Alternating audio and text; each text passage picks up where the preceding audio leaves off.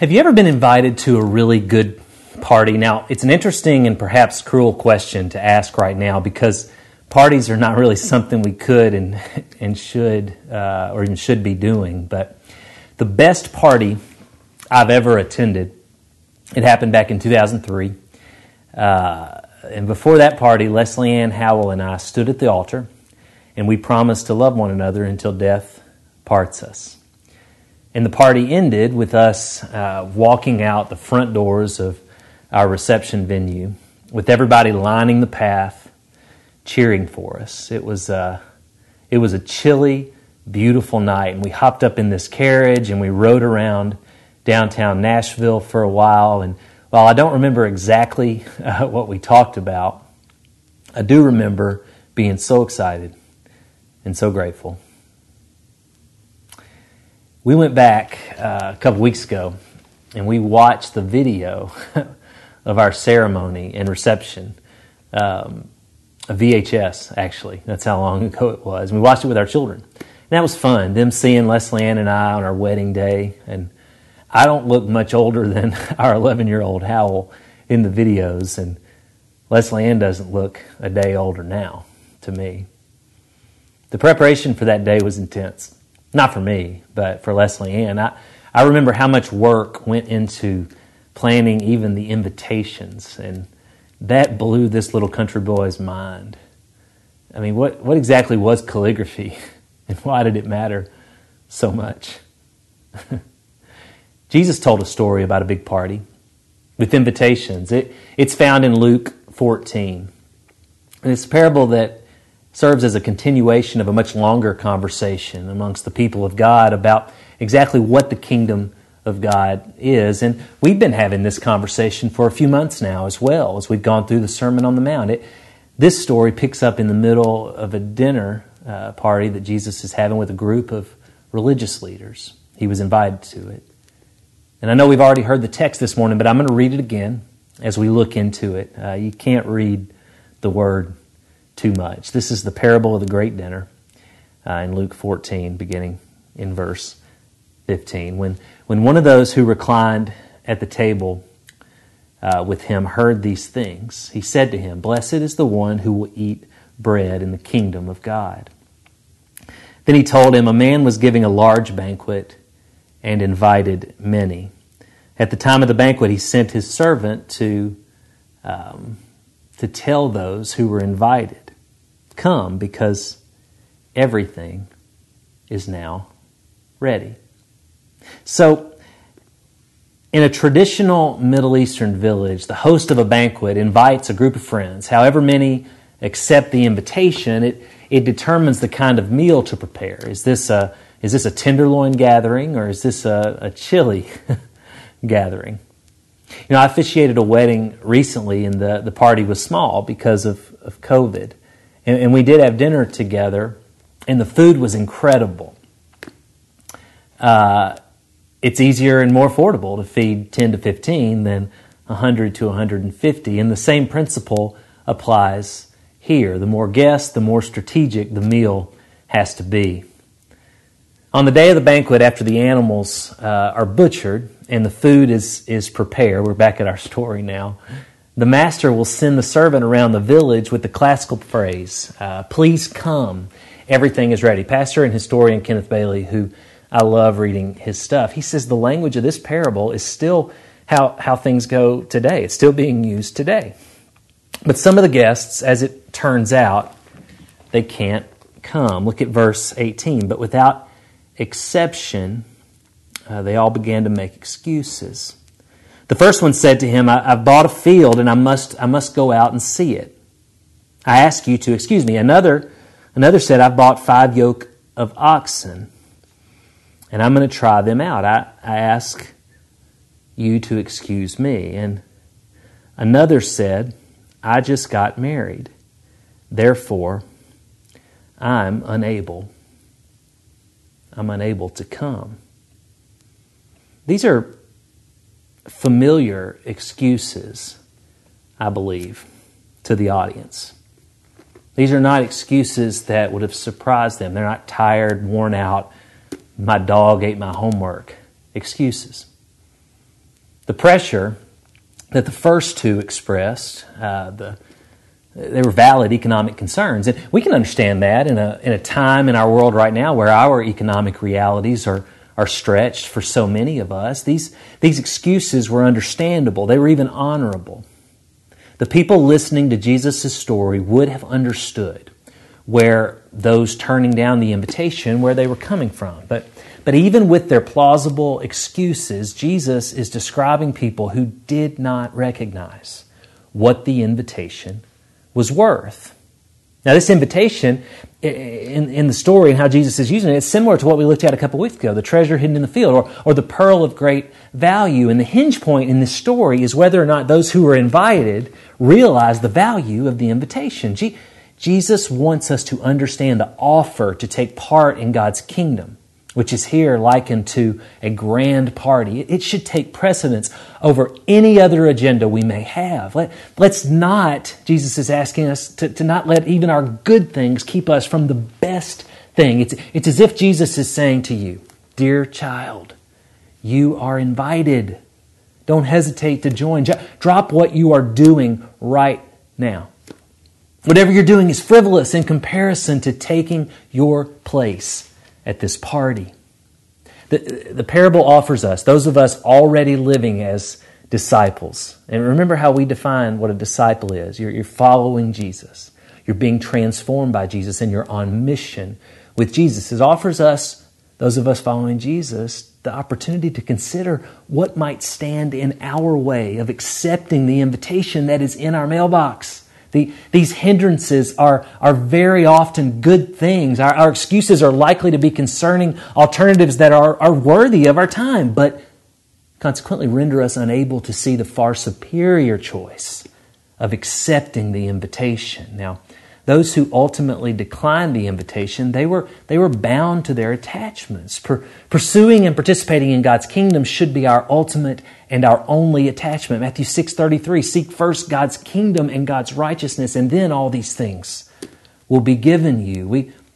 We should ask ourselves, as it relates to any given attachment or priority in our lives, is what I am about here, what I am valuing here in this situation, is it a part of the grand party that Jesus is hosting? So one way for us as believers to look at Jesus' teaching here is this. We must not allow preoccupation or attachments to cause us to miss the party, because Jesus wants us at the party. Now, another way I'd like for us to look at this is this.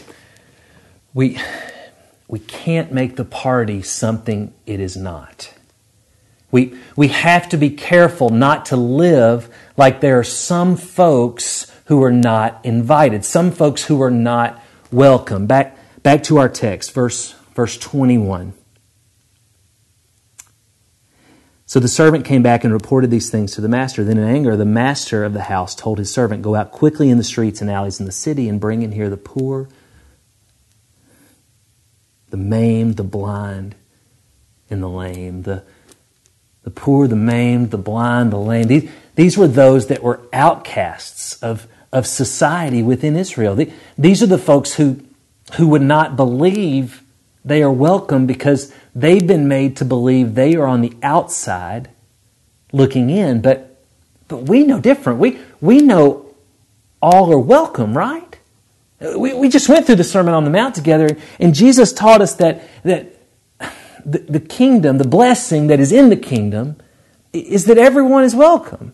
That's the blessing. This is illustrated here by the poor, the maimed, the blind, the lame, being invited and welcomed into the feast. The text continues in verse 22. Master, the servant said, what you ordered has been done. There's still room. Then the master told the servant, go out into the highways and the hedges and make them come in, so that my house may be filled. That's one of the hardest parts of wedding planning. You often cannot invite everyone you want to the party. There's a budget for nearly all of us. Now that we have Hattie, This reality is not lost on me. So to not be able to find room on the guest list for everybody, that hurts. Hard decisions have to be made. Not in this party, though. All are welcome. Up until this point in Jesus' ministry, he's been going all through Galilee, doing the very thing the Master instructs his servant to do in this story, and inviting people to the party, particularly the lowly people. So our challenge today, in light of this text, what the moral of this story is, well, I ask you, what would it look like to celebrate God's kingdom so that the people at the bottom, those who feel picked on, stepped over, stepped on, would find that they're invited? They are specifically invited to this celebration. One of our greatest stories about a banquet is the one the father throws for his prodigal son in the next chapter in Luke 15. And I remember Fred Craddock talking about never really thinking much about the party itself in all his years of preaching that story until a family up the street divorced and left 3 or 4 youngsters, girls, one of them attractive, prematurely mature, about 14 years old, and she was truant at school. She was into marijuana, she was always in trouble, she was always up before the judge, chasing around and hanging on the tail end of every motorcycle that went roaring through the neighborhood.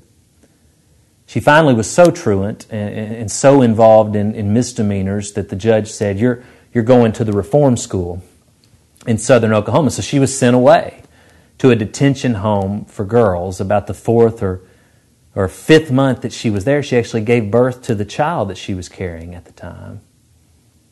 All this at 15 years old. Well, word came to the neighborhood some months afterward, Dr. Craddock explained, that she was coming home. Everybody was wondering, will she have the baby with her? Is she really coming home, back to the neighborhood? The day that they heard she was coming, Craddock says everybody in the neighborhood was out. They had to mow their grass because they wanted to keep an eye on the house. That's hilarious. So he was out there too, Dr. Craddock was, mowing his grass, watching the house. She never came. Nobody came. They kept watching. The house kept mowing the grass. Dr. Craddock said his yard was down to about 1 blade. Or he was cutting it 1 blade at a time. That's what he said. Watching the house, waiting for a car to pull in the driveway. And then it did, and out steps, oh my goodness, it's Kathy. And she's got the baby. She brought home the baby. And people in the house ran out of the house and grabbed her and took turns holding the baby. And they were all laughing and they were joking. And then they went in, and then another car pulled in, and then another car, and then another car. And pretty soon there were 100 cars outside. And they were parking all over the street, both sides of the street. And they're all gathering there. And suddenly Dr. Craddock got disturbed and anxious and went in his house because it suddenly struck him. What if one of them saw him in the yard and said, hey, Fred, she's home. She's got the baby. We're giving a party. We'd like for you and your wife to come. Come on over. Let's celebrate. Dr. Craddock thought, well, I might have to say I've got a lot of work to do. Not sure I can make it. You see, if you lived next door to the prodigal son's father's house, would you have gone to the party? It's easier to preach on that story than to actually go to the party. Wow. Jesus closes out this interaction with the guests at the dinner party he's attending, much like he closed out the parable of the talents that we looked at last week. He closes it out with a dire warning. Verse 24, for I tell you, not one of those people who are invited will enjoy my banquet. Folks, let's not miss our invitation. Let's not mistake this party for something it isn't. Search your hearts, friends. Do our lives reflect that all are invited to this party? Do you understand the good news of the gospel this way, that all are invited, that you cannot celebrate at the banquet acting as if all aren't invited? God sent His Son, Jesus, to live and to die a sinner's death. And even though Jesus was sinless, He took our place. He took your place and mine. And because of this, we don't ever have to be separated from God. Praise God, from whom all blessings flow. We are invited to be a part of the kingdom of God. And Jesus likens that kingdom to the best of all parties. This is the good news of the gospel. Can you hear it? Can you hear the party going on? It is happening. And we don't want to miss it.